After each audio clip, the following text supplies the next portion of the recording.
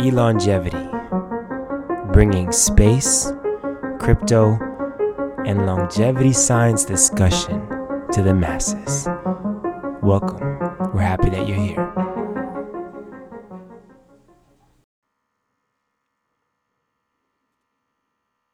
Okay.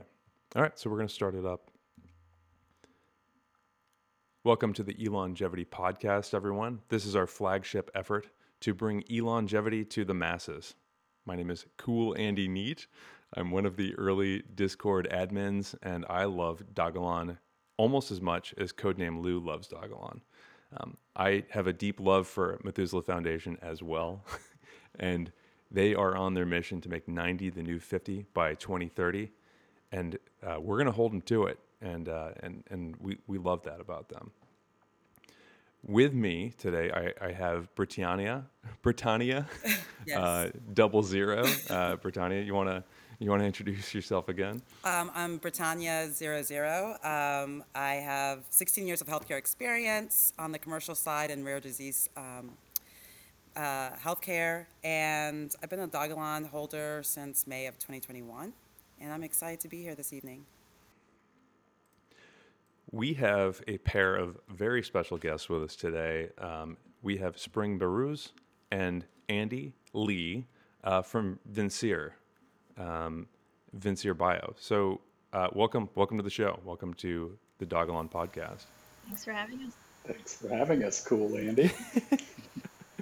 It's kind of a tough name to say out loud. Maybe I'll just go by, for purposes of this, I'll just go by Andrew if that works. All right, Sounds we'll good. go with that. So tell us about your journey and how you got to Vincere, and maybe how you know each other, and what you guys are about with Vincere. I've looked, especially in regards to Parkinson's disease and mitochondria. So how we know each other actually came first. So I guess we can start with that. We've been married for 20 years. We just celebrated the 20th this year, so it's been some time. Not that I was old enough back then to be married, but we'll stick to that. I'm actually 120 years old. Just people can't see me, so From a longevity standpoint, that's Right, amazing. right. So. It's good advertisement. Yeah, no. So that's how we started, and we actually have quite different backgrounds. So my background is in neuroscience. Andy's background is in computer science, which I'm sure you'll hear about. And we were working completely separate fields, and we sort of decided it was a really good time. We're seeing all the progress that's being made in the computational side, and decided it's a really good time to apply some of that technology to the problems that we're seeing with biology and health in general, just health span. So that's how this whole thing started. Yeah, so as Spring mentioned, my background is in software engineering. I actually wrote my first lines of code in elementary school and then got a bachelor's degree and did it professionally for about 20 years. And uh, when Spring got her postdoc at the Mayo Clinic, I had a chance to move to new city, new industry, and jump a little bit. And as in 2008, just as the foreclosure crisis was starting to really ramp up, and found myself getting into a company building foreclosure automation software for one of the biggest mortgage servicing companies in the world.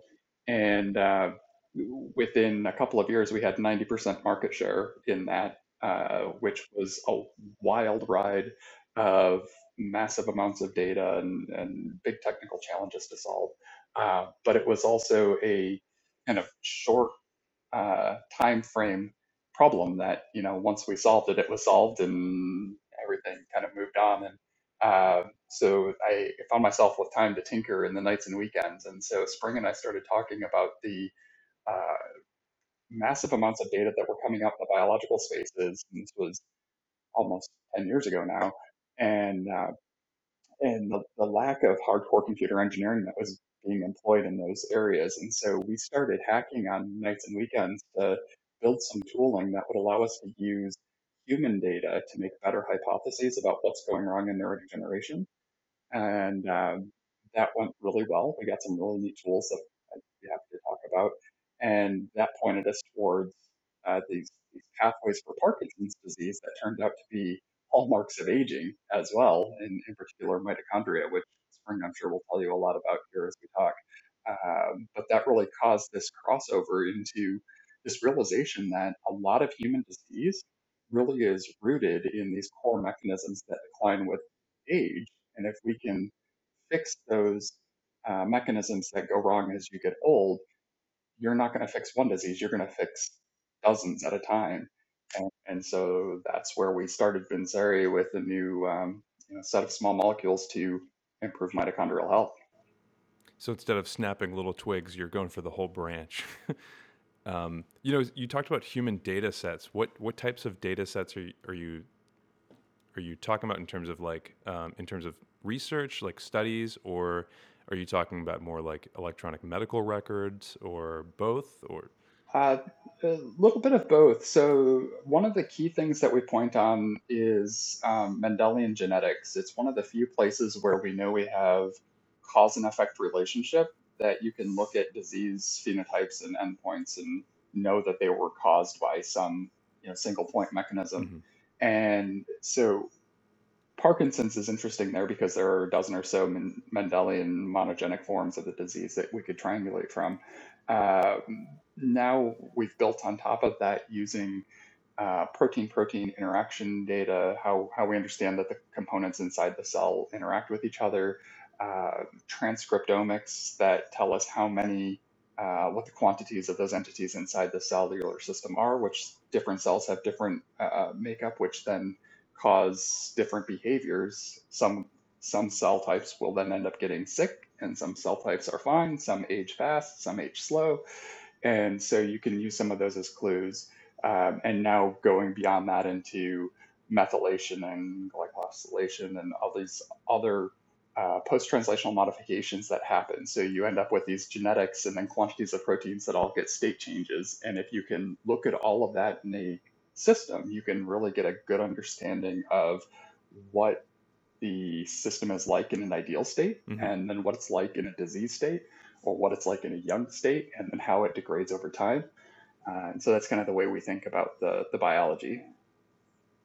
And so then you're just kind of finding what the ideal is, and then sort of swimming upstream to find out, or I guess taking snapshots of the disease state and trying to sort of reverse engineer what's going on there. Yeah, if we can take, like, for instance, looking at simulated Parkinson's disease cells and what's different in those versus a healthy age-matched human cell, and then see if you can toggle different molecular switches to make the Parkinson's cell behave more like a healthy cell. Hmm.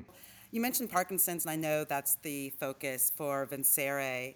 And I know recently in the news, you're branching out into longevity and also cardiac. What other areas are you looking at? One of the things that we started with Parkinson's disease, and that's kind of a passion project. It's an area that I've been working on for some time. But aging is the biggest risk factor for Parkinson's disease. It should come as no surprise to anybody, and that's true actually for a lot of diseases, right? For heart disease, also, aging is the biggest risk factor. Even for diseases that maybe aren't kind of, you can injure your kidneys when you're young, but even then you're at higher risk when you're older. So these kind of repair machineries just decrease as you get older. And as we started to work on this for Parkinson's disease, we sort of realized, okay, this has much bigger application. And if you look at any of these papers that talk about the hallmarks of aging, mitochondria is always one of the key ones. One of the key 7 or 8, 9, depending on who you talk to, hallmarks of aging. And we actually know that if you modulate this pathway in, let's say, fruit flies, you can make them live longer, and they have better health span if females are fertile for a longer period of time. So it's suggesting that you're not just extending that old part of life, but it's actually contributing to the process of aging. So once we sort of realized that, this has potential to actually modify the way that we age, it was kind of hard to stop thinking about it. And now we're, obviously we're very translationally oriented in that we want to make therapeutics for people. We're not just kind of interested in the research. We are interested in research, but really we're interested in the translation from animal models to humans, it's hard to not think about it, right? We're all aging. This is something that's affecting the entirety of uh, the planet, and not even limited just to humans, right? All the animals age as well, so huge impact. Can, can I make a request?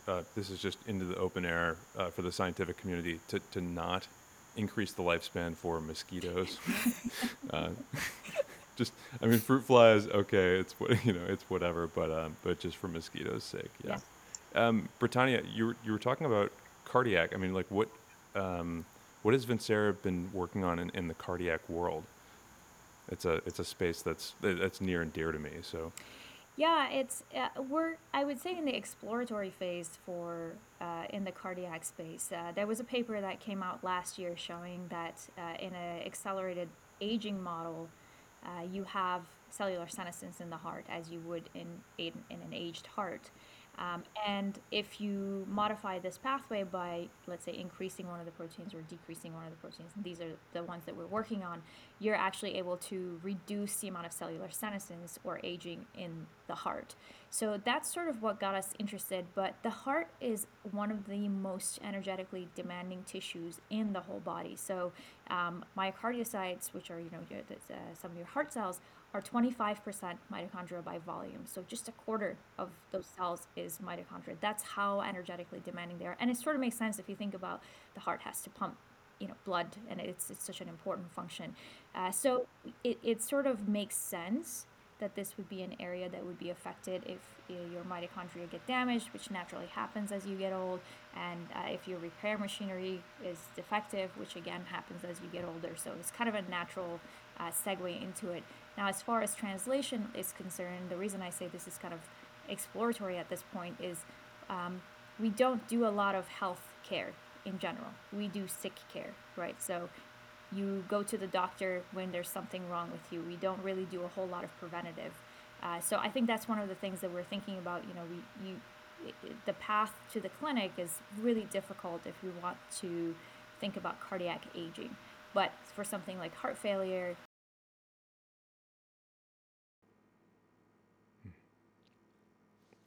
that's a good point. So so Vincere is also working on the well. I'm not sure if Vincere is, but I believe Andy is also working on the software side in terms of developing models. Right? Is this true in terms of developing models for taking a look at Parkinson's, taking a look at yeah. I mean, you were about to say something, so I want to hear what you're going to say. Yeah, yeah, we've built quite a bit of tooling in the past and continue to do so. Everything from spatial temporal physics-based simulation of cells, where we can take all that interactome that we know about the way cells work, along with the spatial layout in a physics-based manner. We can play things out over time, and they change and behave pretty much like a biological cell would behave, but in silico. So we can measure a lot of things that you can't otherwise do. That was some of our earlier work to validate our hypotheses for Parkinson's disease. And we've more recently been doing multi-omic modeling of patient data. So, in partnership with the Michael J. Fox Foundation, who have this really cool data set from the Parkinson's Progression Marker Initiative, which is tracking biological data from patients and healthy controls. Uh, we've imported over 50 terabytes of data from humans that include whole genome sequencing, RNA-seq, methylation data, and a few other types, along with clinical readouts on like UPDRS scores for their Parkinson's, kind of behavioral changes, and a bunch of other demographic and details around the patient population, measured every 6 months over like a 7 year period, looking at these different data types in concert so we can do ensemble modeling across different types of data for known individual humans. We can also now do longitudinal tracking and start to look at regression of how these things change over time.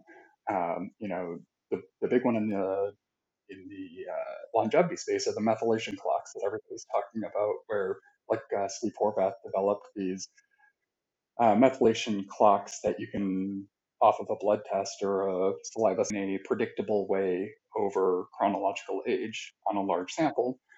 If you can train a machine learning model on that, you can get accuracy within 3 or 4 years, depending on which model and who's doing it, to predict somebody's age off of that. So the longevity world is now looking at that in terms of calling it a biological age, which maybe is questionable depending on who you talk to, but there's some progression there that uh, if you are doing things that cause your biological age to be lower than your chronological age, you're probably doing good things that are making your biological system happier.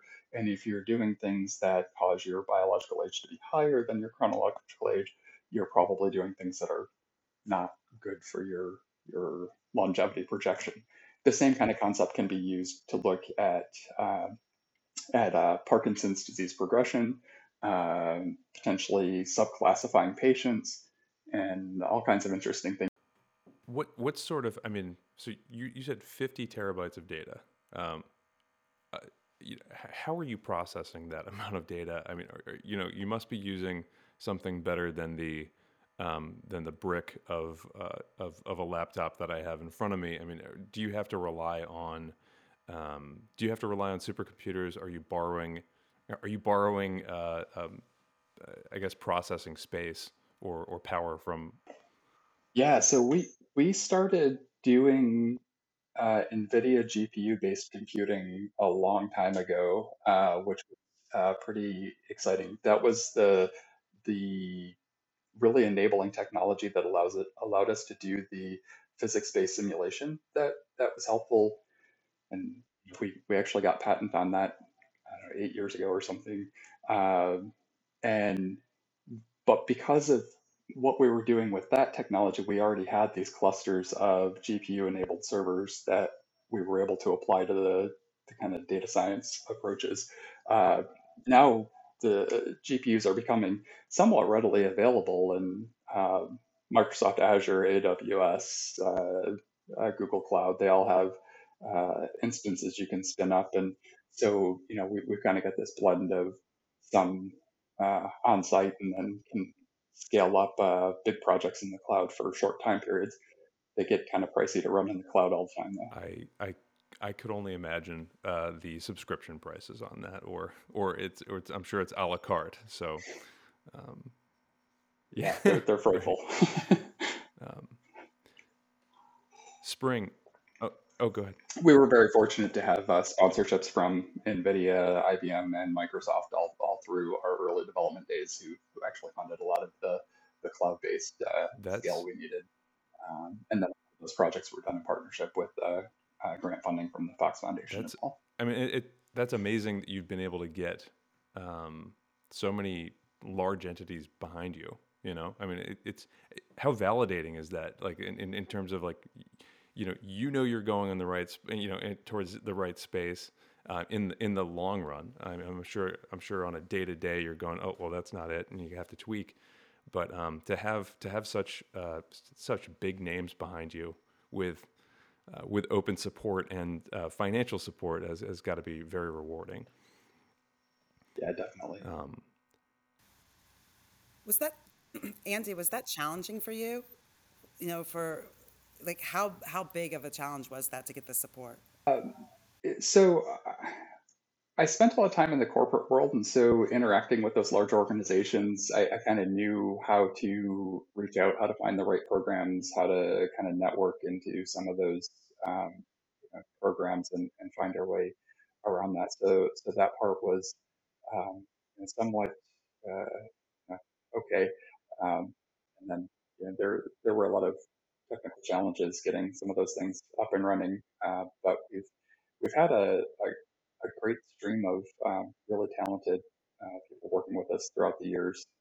One of the things we started very early was doing um, internship programs where we would bring students in to work for a semester or two, and we've hosted dozens of computer scientists and biologists throughout the years who helped with some of the design and build out, and brainstorming on some of these challenges that like nobody in the world knew how to do, and we were trying to build something that didn't exist. And so it was a lot of fun, and it's been great to see those kids go through and now on to med school and computer engineering programs, and like building things in their own right.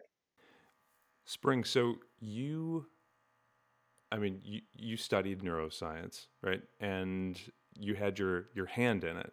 And how much on a day-to-day basis with Vincere are you actively doing research versus working with world-class scientists that are doing research? How much is it still hands-on versus how much is it management at this point?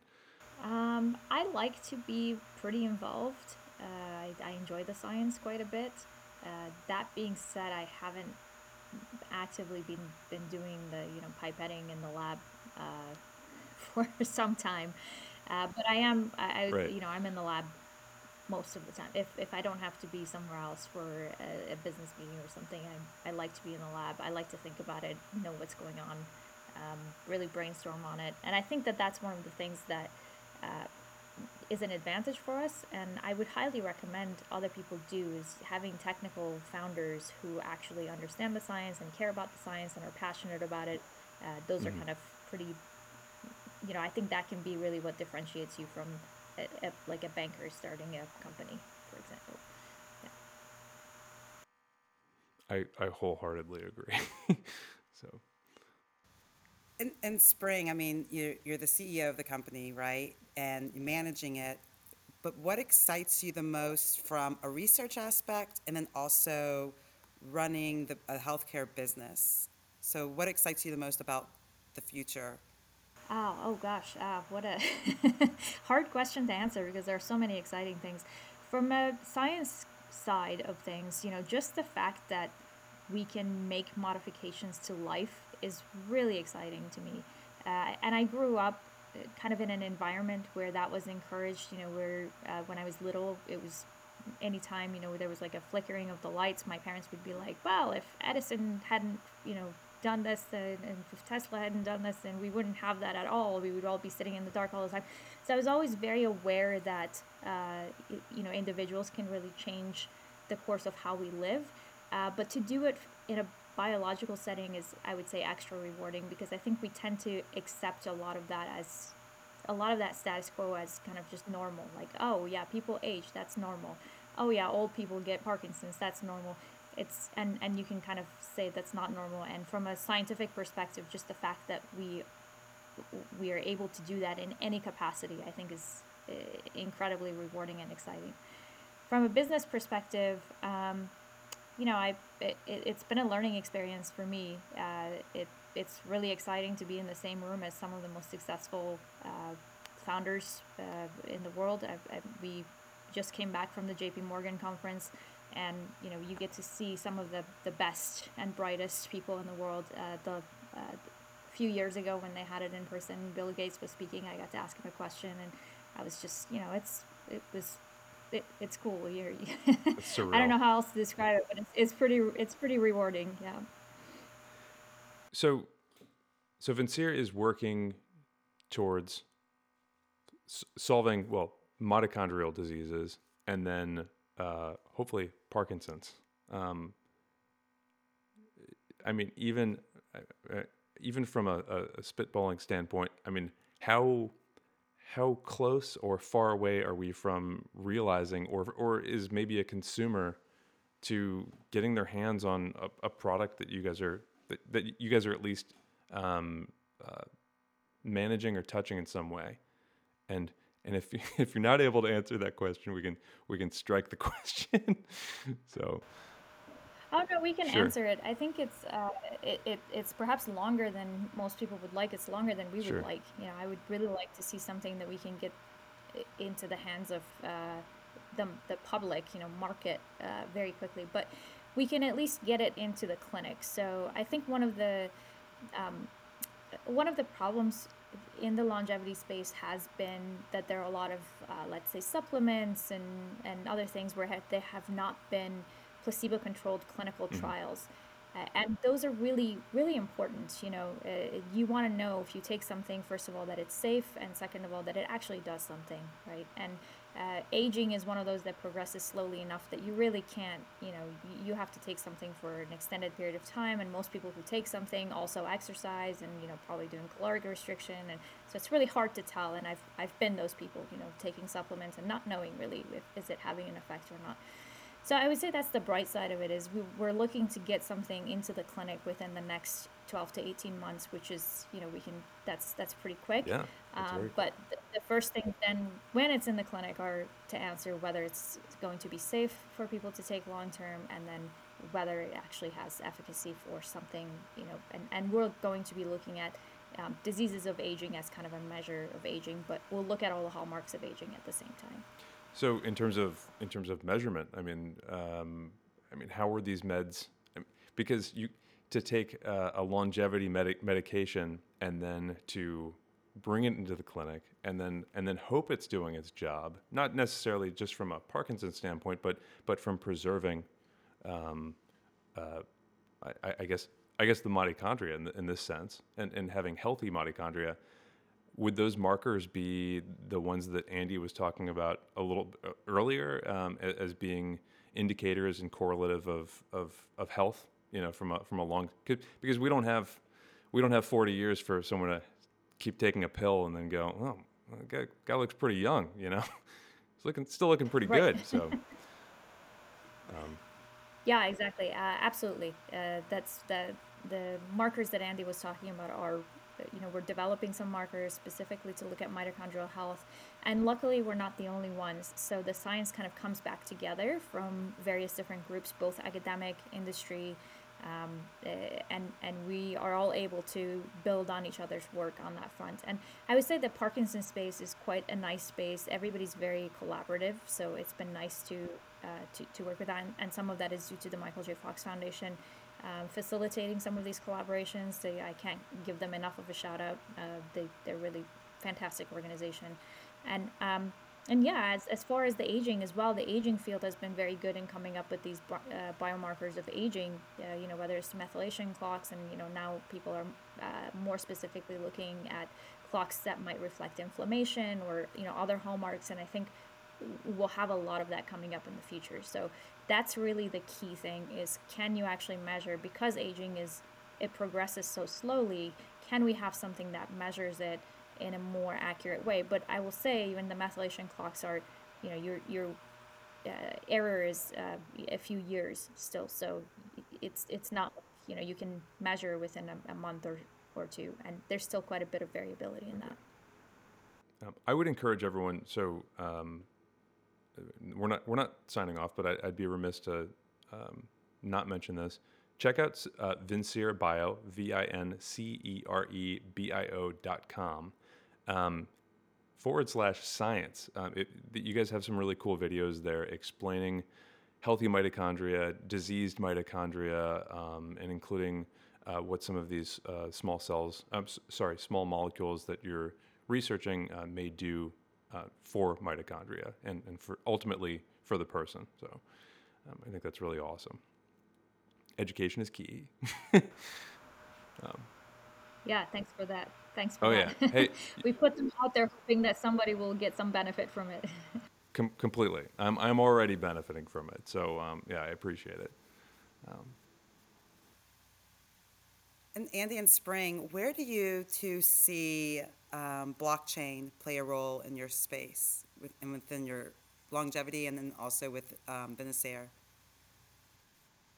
So I think probably the most interesting thing that's happened recently are the DAOs like Beta DAO that are um, producing new collaboratives and new ways of funding science. I mean, there's always this challenge of triangulating or matching up ideas and people and capital that VCs who have money and teams of entrepreneurs and residents, but are constantly hunting for an idea to start forming a company around. And you've got academics who have talent and ideas, but they're struggling to get money, and it's just there are all these they never seem to line up, and so innovations in that space, I think, have a lot of potential.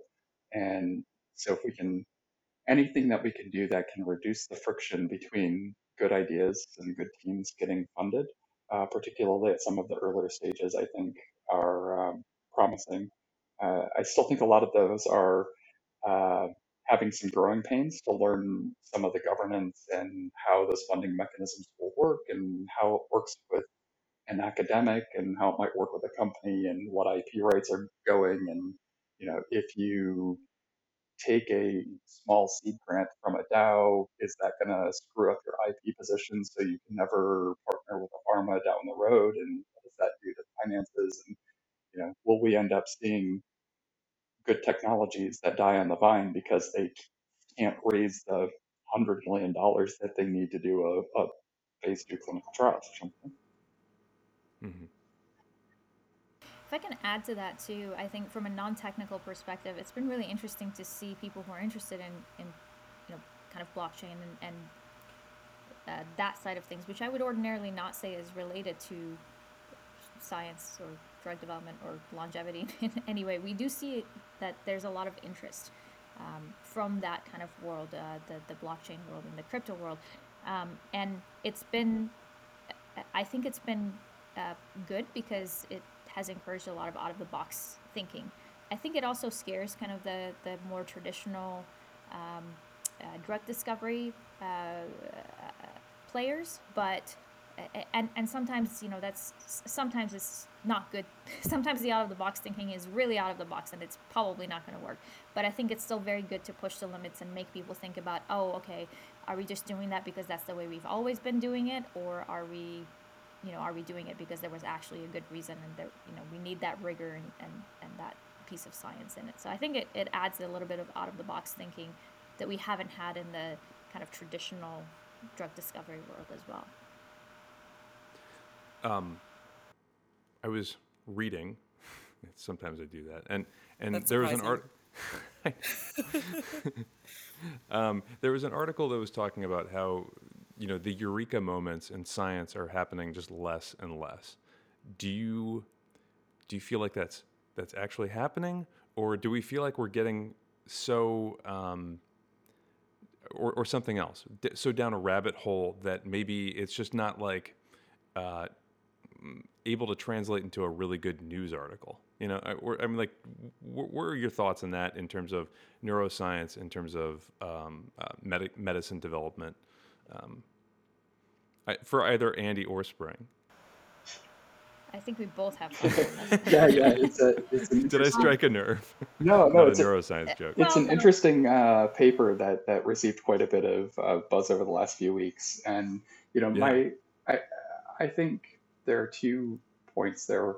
One is the noise in the academic publishing world has dramatically skyrocketed. The volume of Mhm. papers has gone way up, and as a result, the proportion of those papers that are uh, getting cited goes down. I think people just don't have time Mm. to absorb it all, and so the picking the signal from the noise is challenging for everybody in the field. The other side of it is I think a lot of the truly disruptive science has moved out of academia, where it hits publications, and into private sector, where we're seeing massive, engineering feats overcome with reusable rockets and battery technologies. And you know longevity medicines are, people are playing with those at Altos and Calico and aren't hitting the publications right away. They're trying to figure out how to get to something useful and commercializable. And Mhm. typically people publish so that they can get funded. And if you have enough capital that you don't need that, you can just go in your walled garden and build. Uh, and I think we've seen waves of this through history where, the Xerox PARC and Bell Labs, kind of tried this model 50 years ago, and some have done it well for a little while, some have not. At some point, we need the global collective to come back together and be able to build on some of these. So it's interesting seeing a rebalancing play out, but I think a lot of the innovation is still happening, just not necessarily where the authors of those papers chose to look for their disruption scores. And Spring, you had some thoughts on it too. Yeah. I'll just add to that the method that they use to kind of measure disruptive, which is a very catchy title, but it would have been nice if the title more reflected what they actually looked at, which was how the way that things are cited primarily. So patents being cited and publications being cited in the academic world. It's true, citations are usually people cite things. I think in the industry, that's patents may not, especially citations of patents, may not reflect actual disruption, right? We see all of these things that are being used by the public, and the public doesn't cite anything. Right, So right. I think it would be good if they had some additional measures, like user adoption, how many people are using these, and how that has changed the industry, the impact on the rest of the industry, the impact on the kind of standard of what used to be. And we see this, with so many different things. I think the, a couple of sectors have been heavily disrupted. I mean,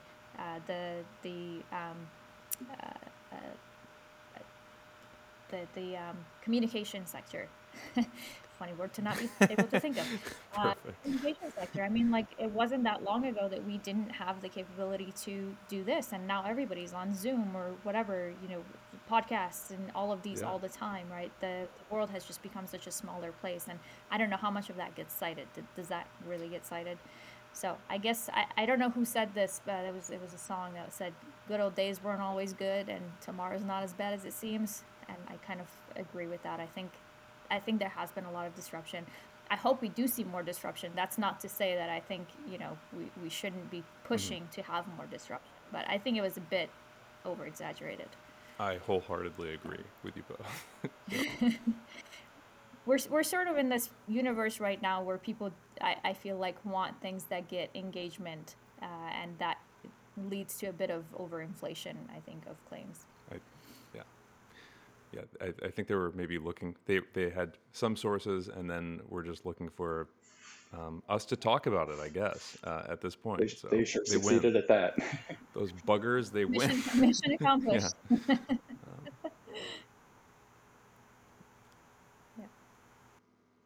Yeah. Well, I will ask a question. There's a classic question that Ashley is going to ask, but my question is, what's your favorite music album of all time, front to back? Like, what do you listen to as like your go-to that you might not be in the mood for today, but like you're just like, okay, this is the one. This is the iconic album.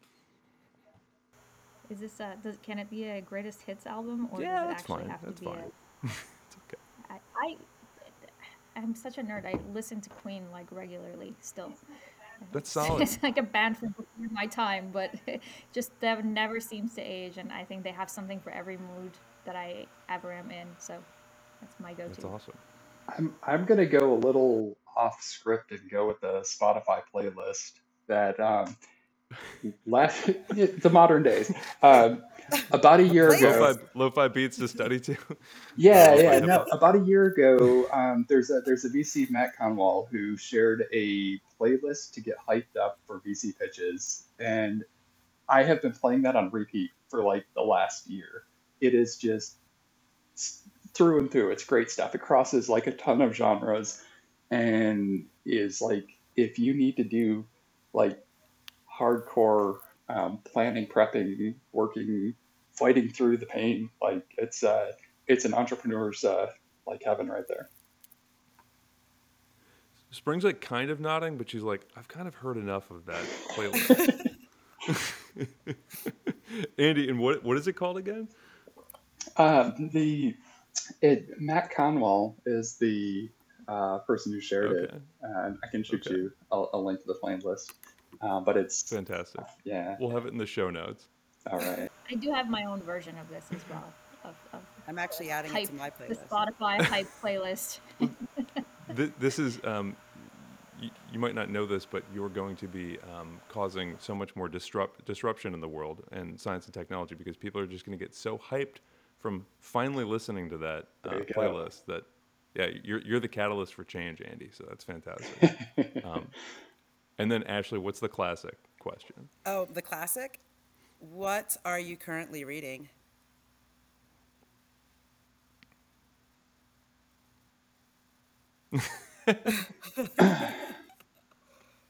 So the book I was actually just reading on is one that nobody's going to have heard of, but it's called The Secret Sauce, written by Austin Allred, who is the founder of uh, Lambda School, which is now something else, but it's a startup that's basically a boot camp for software developers. Uh, but before that, he was into growth hacking, and so he funded his first company by selling books on growth hacking, and growth hacked his way to funding that would do stuff. So it's one of those examples where he used the tricks in the book to sell the book. Kind of fun. So, like at the end of the book, it just says like you got played, like or Yeah, like yeah, you yeah. Basically, you got booked, yeah, you got strategized. Yeah, That's awesome. I mean, some of it's probably a little dated now, but it's how to build an email list and a landing page, and how to Oh, nice. growth hack Instagram or Twitter, and use that to build following, and then use that following to get people to your landing page, and get from your landing page to a list that you then start to send marketing emails to, and you can pretty quickly build up a valuable audience that way. That's great. Spring, you're up. Yeah, so I have I read a lot less lately. I just listen to books on Audible, which is, just give the eyes a rest. And I usually have like four things that I'm cycling in between, which is why this was hard to answer. So I was just looking at the four that I'm on right now. But I guess I would say the latest one is The Vanishing Face of Gaia, which is not a new book, but it was a book by James Lovelock, and he just passed away recently, so that kind of inspired me to start reading it. But I'm not too far into it, so I don't know if I recommend it yet. Get back with me in a month or so, and I'll let you know. Well, It's an interesting concept, though. I would encourage people to think about the Gaia kind of concept. speaking of get back with you in a month or so, if your estimates are maybe 12 to 18 months for hitting the clinic, can we reconnect with you in a little while and just kind of see how you're doing and where things are? I would love to do that. Yeah, that would be great. Absolutely. Hold us All right. accountable. Good. We will. Well, thank you so much, both of you, for taking time out of your day to meet with us and the community. And Andy, Lee, and Spring Baruz, thank you so much of Vincere Bio.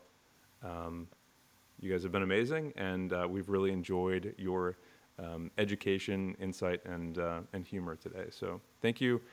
I'm Cool Andy Neat, and Britannia Double Britannia Zero. 00. I like just saying 00. Thanks So so much. yeah. That's fine too. But this is Thank the you both official for Dogalon. chatting with us. Yeah, yeah. Thank you so much, Andy. This is the official Dogalon podcast, and we'll see you next time. Thank you. Thank you. Thank you.